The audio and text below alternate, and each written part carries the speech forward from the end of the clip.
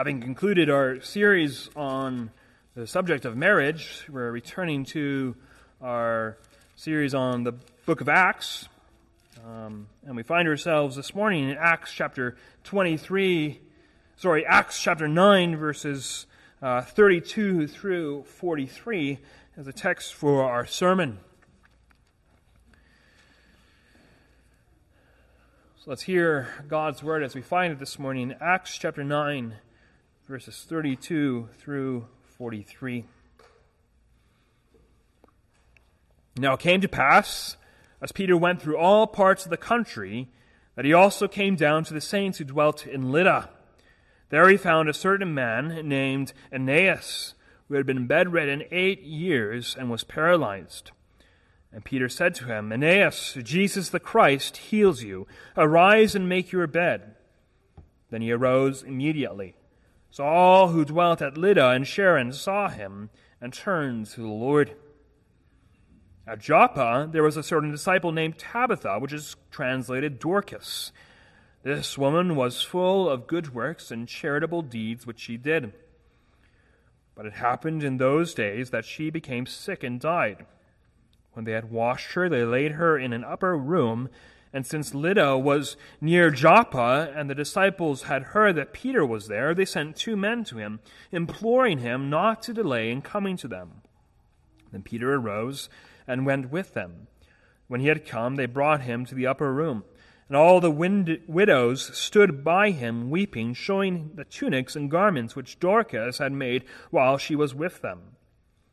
But Peter put them all out and knelt down and prayed, and turning to the body, he said, Tabitha, arise. And she opened her eyes, and when she saw Peter, she sat up. Then he gave her his hand and lifted her up. And when he had called the saints and widows, he presented her alive. And it became known throughout all Joppa, and many believed on the Lord. So it was that he stayed many days in Joppa with Simon, a tanner.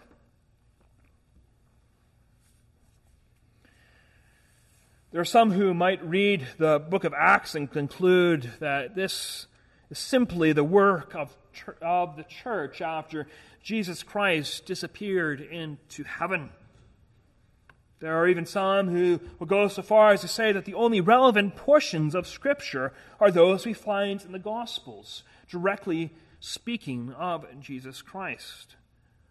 They'll conclude that Jesus' brief time of ministry on this earth, that period of some 33 years, was all that he accomplished. He died, he rose again, and ascended, and that was it. Jesus was a historical figure that has had some impact on human history, yet his work ended over 2,000 years ago. And yet, such a perspective is wrong. Luke tells us in Acts chapter 1 that the Gospels are just the beginning. They're just the starting of all that Jesus began both to do and teach. We read in Acts 1, verse 1, the former account I made, O Theophilus, of all that Jesus began both to do and teach until the day in which he was taken up. Notice, this is simply the beginning. The gospel accounts are simply the beginning. There's so much more to tell of what Jesus Christ has done. And this is part of Luke's interest in narrating the events of the book of Acts. It is to tell us what Jesus Christ continued to do after he ascended up into heaven. And the events of our text are just as much the work of Christ as the many miracles he performed in his earthly ministry were his work. And the works of Christ in the last 2,000 years, even the works of Christ in our own life, these are indeed his works. Christ is indeed building his church, even though he has ascended up into heaven and seated at the right hand of God the Father. Jesus Christ is continuing to work. Yet we, as the people of God, can doubt this. We can view the work of Christ like a piece of music. It starts off with a loud roar, then it slowly fades and gets quieter and quieter with each passing century slowly fading. And we can even wish that we were back in the days of the early church, where we might see with our eyes the miracles performed and hear with our own ears the words of the apostles preaching to us. And we can maybe even doubt with John the Baptist asking, "Are you the coming one, or do we look for another?" We can be like Thomas saying, "Unless I see in his hands the print of the nails, and put my fingers into the print of the nails, and put my hand into his side, I will not believe." We can wonder in this current generation if Christ is truly triumphant. If he's truly ascended, if he's truly reigned as king, after all, how can a triumphant Christ allow unsaved relatives to continue in unbelief? How can a triumphant Christ allow a Christian school to be attacked and 3 adults and 3 children killed? How can a triumphant Christ allow my marriage to fall apart? How can a triumphant Christ allow me to continue to struggle with besetting sins? Is the gospel somehow not as powerful as it used to be? Is Christ somehow not as triumphant as he once was? Yet Christ remains the same. Revelation 1:18 says, "Do not be afraid." This is the word of Christ. "Do not be afraid. I am the first and the last. I am he who lives and was dead, and behold, I am alive forevermore. Amen. And I have the keys of Hades and death." The issue is certainly not the power of Christ. Christ is victorious. He has won the victory. The issue is our own faith. We doubt. We are like the waves of the sea being tossed to and fro. We might confess that the tomb is empty, but for all intents and purposes, Christ's body might as well still be back in that tomb. Yet we must believe. For as Hebrews 11 verse 6 says, without faith it is impossible to please Him. You must have a real hearty faith based upon the truth of God's Word. And God's Word tells us that Christ is still working, that He is still building His church, that He is victorious, that He reigns over all the kings of the earth. That's, after all, what we just sang in Psalm 22e. Christ is victorious and reigning. And He is indeed coming again to judge the living and the dead. And 2 ways that our text from Acts 9 speaks of the continued victory of Christ is His victory over sickness and His victory over death. And so let us strengthen our faith this morning by considering our triumphant Christ. First, considering that Jesus Christ is triumphant over sickness. In Acts 9:32, Luke shifts from telling us about the beginning of Paul's labors to go back to the ministry of Peter. Now, the last time we had encountered Peter in the book of Acts, it's been a while, but the last time we had encountered Peter, he had been ministering in the land of Samaria, in particular, laying hands upon the believers there, such that they received the Holy Spirit. And here in our text, we find that Peter has been continuing to travel, but this time throughout Judea, likely working to establish the churches and the people of God who had originally fled the persecution in Jerusalem. And in Peter's travels, he came to the city of Lydda, which is to the northwest of Jerusalem, starting to get near the coast of the Mediterranean. Now, we aren't told much about this man, Aeneas, except that he had been bedridden for 8 years because he was paralyzed. We don't know why he had been paralyzed, but this was evidently a very severe paralysis. This was not just the paralysis of his lower legs. Those who were lame and crippled that way could still find opportunity to get around. Let's just consider the lame man in Acts chapter 3 who sat by the beautiful gate of the temple begging alms. This man was so paralyzed that he could not even get out of his bed. And consider what a hopeless discouragement this would be. Meant a complete loss of freedom for this man. He was reduced to having other people care for all his bodily needs, feeding him, bathing him, purchasing food for him. Every conceivable human need, he was dependent upon others. And children, you can get pretty discouraged if you are sick for a couple of days and aren't allowed to run around, but you have to stay in bed. But imagine being in bed for 8 whole years. For a whole 8 years, this man was completely dependent upon the mercy and grace of others. He was in very dire straits. Well, there is a sobering connection between physical sickness and spiritual sickness. Both are related because all sickness is ultimately a result of the fall of the world into sin. God first created this world. There was no sickness and death in it. Disease and death are the curse Adam and Eve brought upon the world for disobeying the command of God.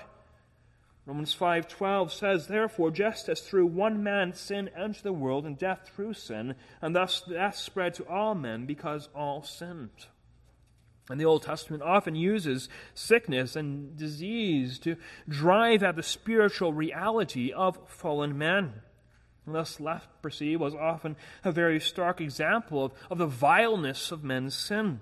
The slow death of body limbs, the open sores and wounds, the stinking of rotting flesh were all to point to the corruption of sin.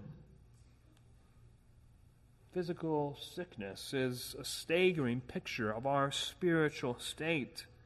It helps us to see with our eyes things we can't necessarily see with our eyes. Physical disease helps us get a window into the odiousness and the awfulness of our sin. And we find that with the man in our text.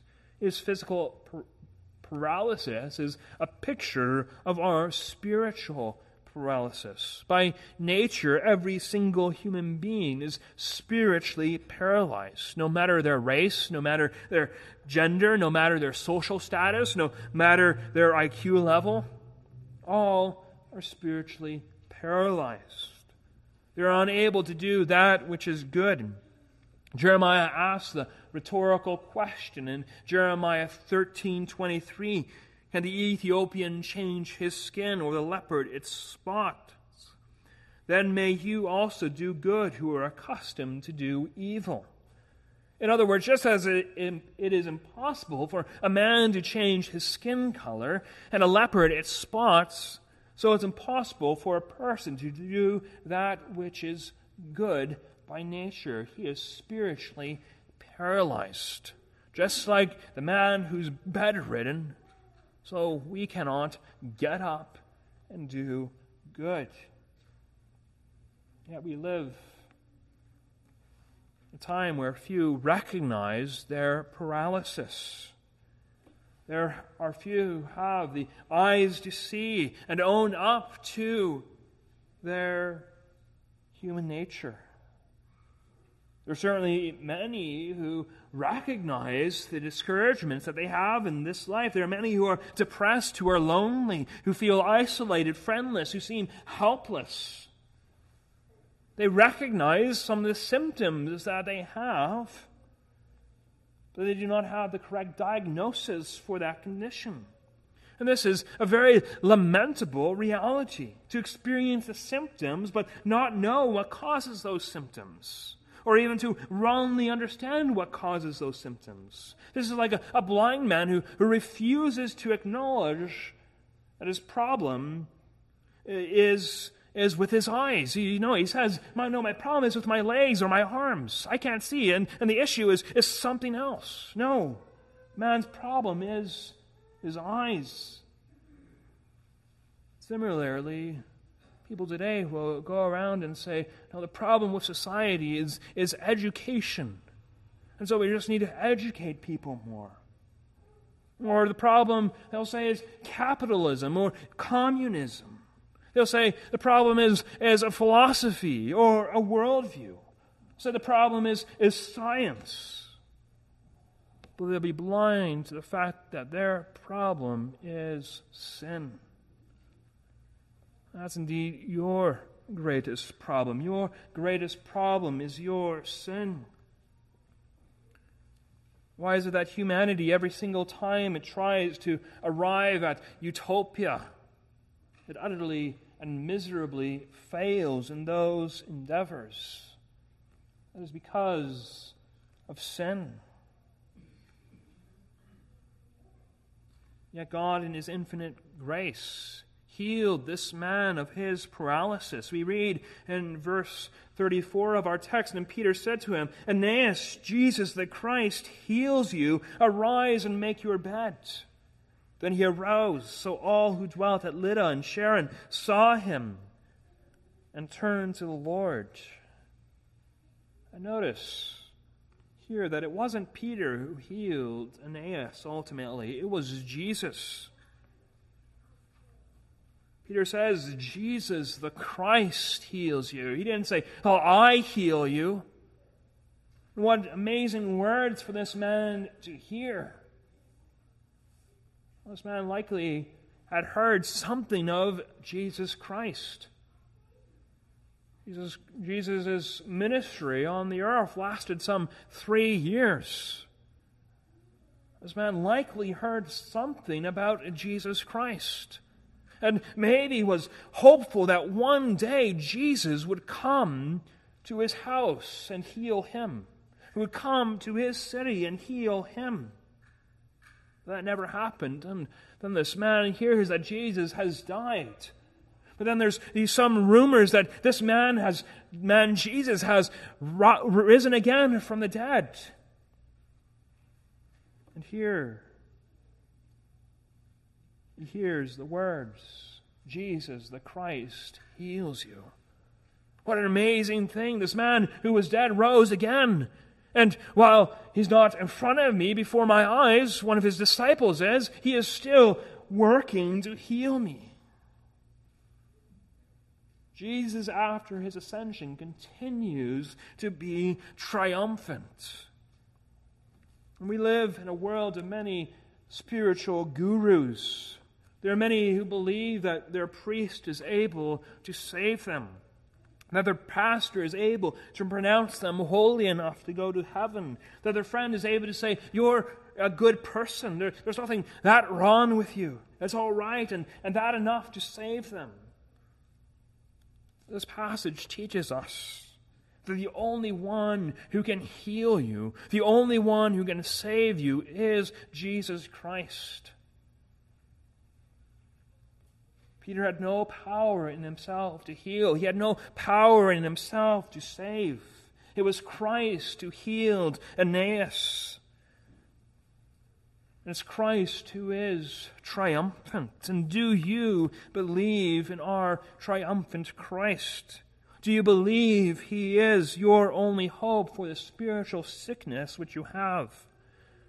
Galatians 1:3-4 says, Jesus Christ gave Himself for our sins that He might deliver us from our present evil age.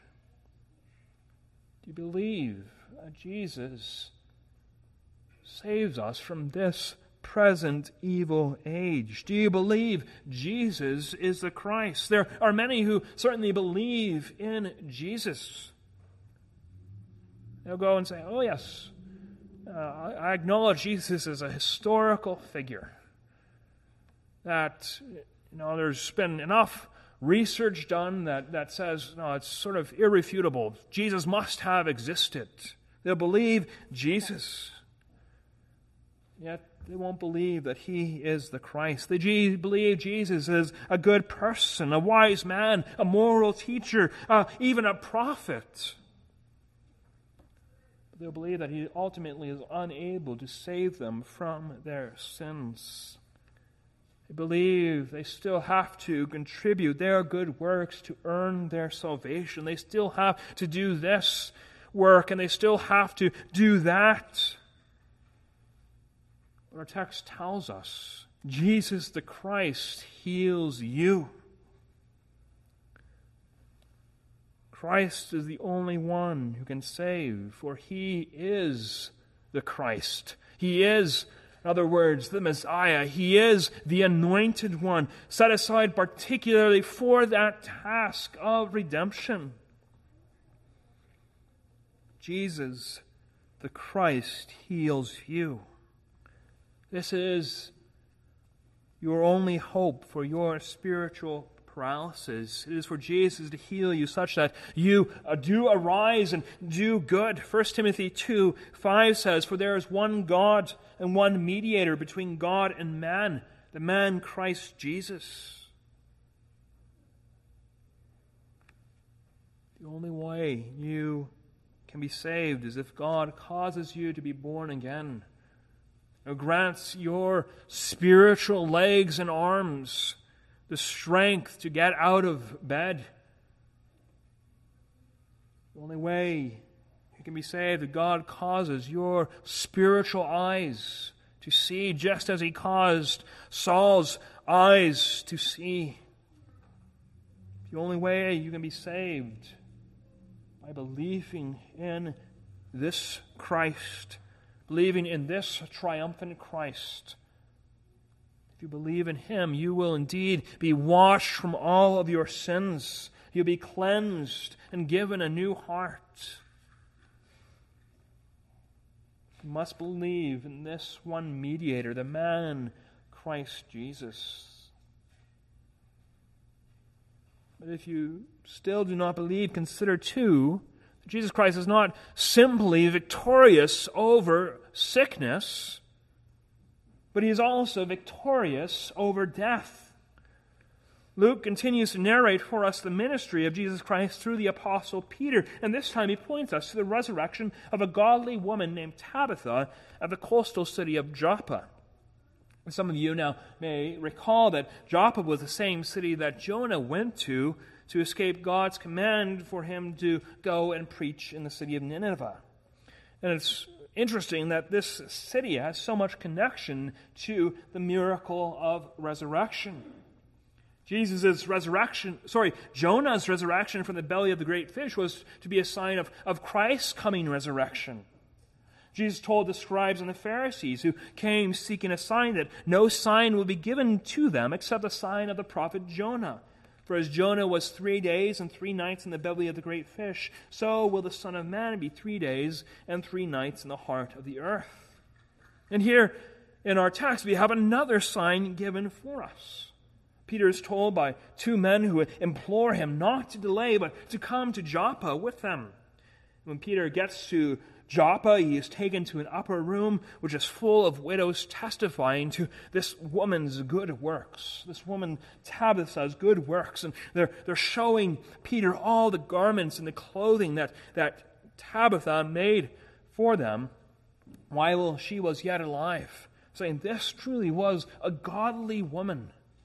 And we mourn her loss. But is it possible? Is it at all possible if you, Peter, raise her again from the dead? Peter responds by asking them to leave the room, and he turns to beseech Jesus Christ in prayer, and following the example of Jesus in raising Jairus' daughter, Peter says almost the exact same words Jesus said. Instead of Talitha Kumi, Jesus said, which means, little girl, I say to you, arise. Peter says, Tabitha, arise. We read, she opened her eyes, and when she saw Peter, she sat up. Then he gave her his hand and lifted her up, and when he had called the saints and widows, he presented her alive, and it became known throughout all Joppa, and many believed on the Lord. Many saw this wonderful sign and believed. The same thing happened in Lydda with the healing of this paralyzed man. They saw this miracle and they believed. And as you hear this sign, this declaration of God's word, and hear that this miracle did indeed happen. As you hear this sign with your ears, do you believe in our triumphant Christ? Will you believe that Jesus is triumphant over sickness, but not just over sickness, over death itself? Death is man's greatest enemy. Just like sickness is the result of the fall, so death is the result of man's sin. God told Adam and Eve that the day they disobeyed Him, they would surely die.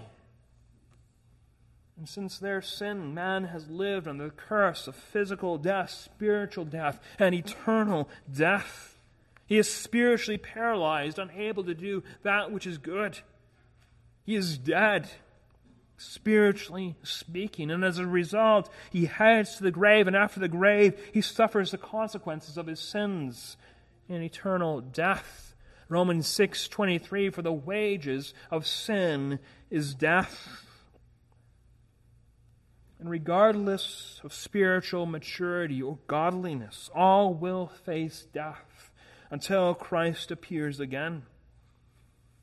Notice that all of Tabitha's good works and charitable deeds did not keep her from death.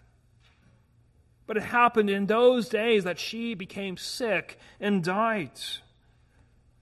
There are some who believe they can escape suffering in this life by being a godly person if they just pray enough, or read their Bibles enough, or volunteer for the poor enough, or do this or do that. They will be happier and maybe somehow cheat death. They'll be able to elongate their life somehow. People are deceived, thinking they can somehow make their lives better by living a certain way, but not one person can escape death. This woman, who was a very godly disciple, still died. And you too will die. Are you ready for your death? You don't know the day of it. You may try to avoid it as much as possible, but you can never know when you're going to die. This is known only to the Lord. And so there's much urgency in me asking this question: are you ready to die? The text says, and it happened in those days that she got sick and died. Hebrews 9:27 says, and it is appointed for men to die once, and after that, the judgment. Are you ready to face judgment? Tabitha certainly was. She was a disciple of Jesus Christ who not only made a verbal profession of Christ, but also lived out that profession. She demonstrated her faith by her works. She rested sure in her triumphant Savior, Jesus Christ. And what a glorious hope for her. For Christ is surely victorious over death. Christ, in a manner radically distinct from every other resurrection told us in Scripture, rose again after his crucifixion. In every other example of resurrection we have in Scripture, the person eventually had to face death again. The widow of Zarephath's son, who Elijah raised from the dead, would die again. The Shunammite son, who Elisha raised from the dead, would die again. Jairus' daughter, who Christ even raised from the dead, would die again. Lazarus, who Christ raised from the dead as well, would die again. Even Tabitha would one day die again, but not Jesus Christ. Christ in his resurrection conquered death and ensured that while all would face death, yet those who trust in him would be resurrected on the last day and enjoy the fullness of eternal life with him. What a hope for Tabitha to have. What a hope for the people of God to have this morning. that Christ has conquered death because he suffered the curse of sin upon the cross. He had his blood poured out for the sins of his people. Do you believe that Christ is triumphant over death? Do you believe that Christ has conquered this great enemy, this curse for sin? Now, if you don't, from every worldly perspective, you may have a pretty successful life apart from Christ. You might have riches and wealth. You might have everything your heart could wish for. But death will always come knocking. Death might come knocking when you're young. It might come knocking in your old age. It might come knocking from sickness. But death will indeed come for you, and all your work will be vanity. Tabitha's good works didn't save her from death.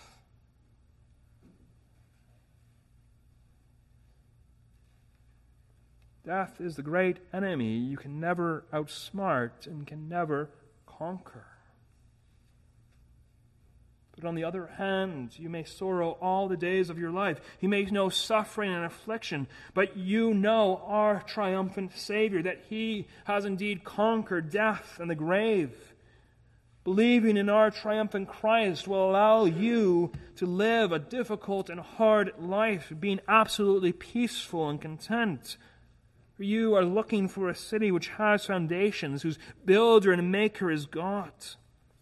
And you will see with the eyes of faith that although the earth shake and the kingdoms of the earth be removed, King Jesus reigns on His heavenly throne, has indeed promised you everlasting life in His presence, a promise that is sure as the fact that Christ rose again from the dead is sure.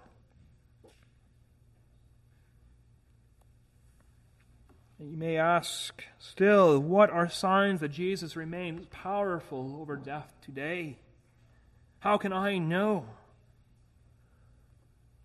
I urge you to believe what we have here. The account of the early church, the account of the book of Acts. But I also urge you to consider the reality of the new birth. If you are looking for signs today, well, first consider certainly the signs we have recorded in Scripture, but also consider that Jesus Christ, by the Holy Spirit, continues to cause those who are dead in trespasses and sins to be made alive.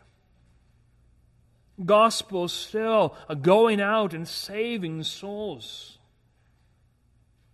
Gospel still saving us from our sins. It's no less true than it was 2,000 years ago. Why is it that a religion that is over 2,000 years old continues to change and transform lives? Why is it that events from over 2,000 years ago continue to be relevant in this day and age? It is because Christ is indeed still at work. He is still reigning on His throne and subduing and bringing and calling all His people to Himself. While it may not be the work of physically causing people to rise again from the dead, Christ is still saving people from eternal and spiritual death. He is still saving people from hell. He is still triumphant. Now, in conclusion, you might find it a little curious as to why Luke records these two miracles after everything that we've already been told about Paul. Why include this in the narrative of the early church? After all, Peter performed many miracles. What makes these two stand out in his ministry? Well, the Holy Spirit gave this account for the giving and strengthening of our faith. These two miracles come right on the heels of Paul's radical conversion. Paul was one who was spiritually blind. He thought he knew the truth. He thought he was serving God as God would have him and persecuting the church. He thought he was righteous and doing God's work. Yet God opened his eyes to see that he was actually persecuting the Messiah. He was persecuting the very people of God. And after hearing an account of how Jesus healed a man of spiritual and physical blindness, Luke moves on to tell us about a man who was physically paralyzed and a woman who had died. And these stories are given to us to show us the triumph of Christ over our sin, that it is a full and sure triumph. He is indeed our Messiah who heals us from our spiritual blindness, our spiritual paralysis, our spiritual deadness. These miracles were given for the giving and strengthening of our faith. And it's interesting to note how the order of these stories somewhat follows the ordering of what Christ told the doubting John the Baptist in Matthew 11. John the Baptist had got his disciples to ask Jesus, "Are you the coming one, or do we look for another?"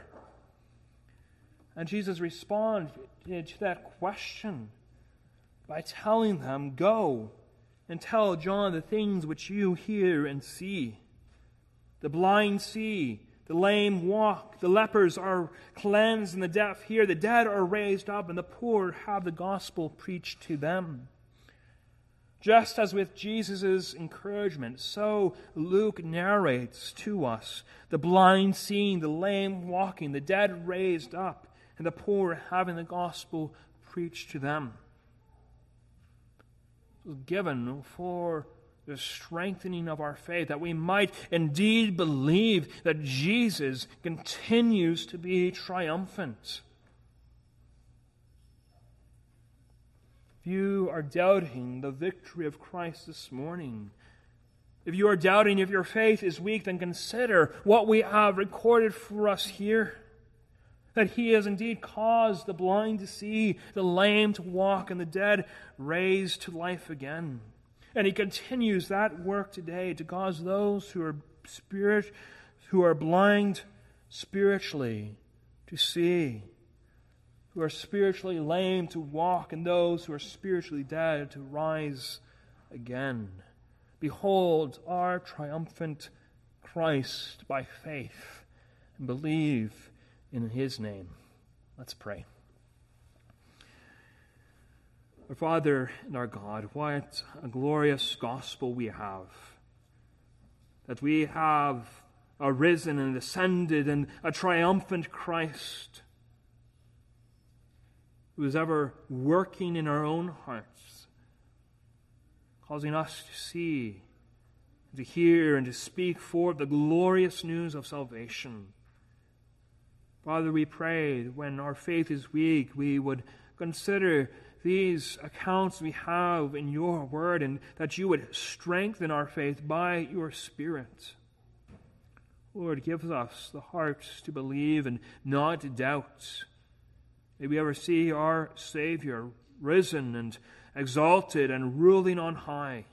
And may we rejoice in His name with boldness and with great comfort.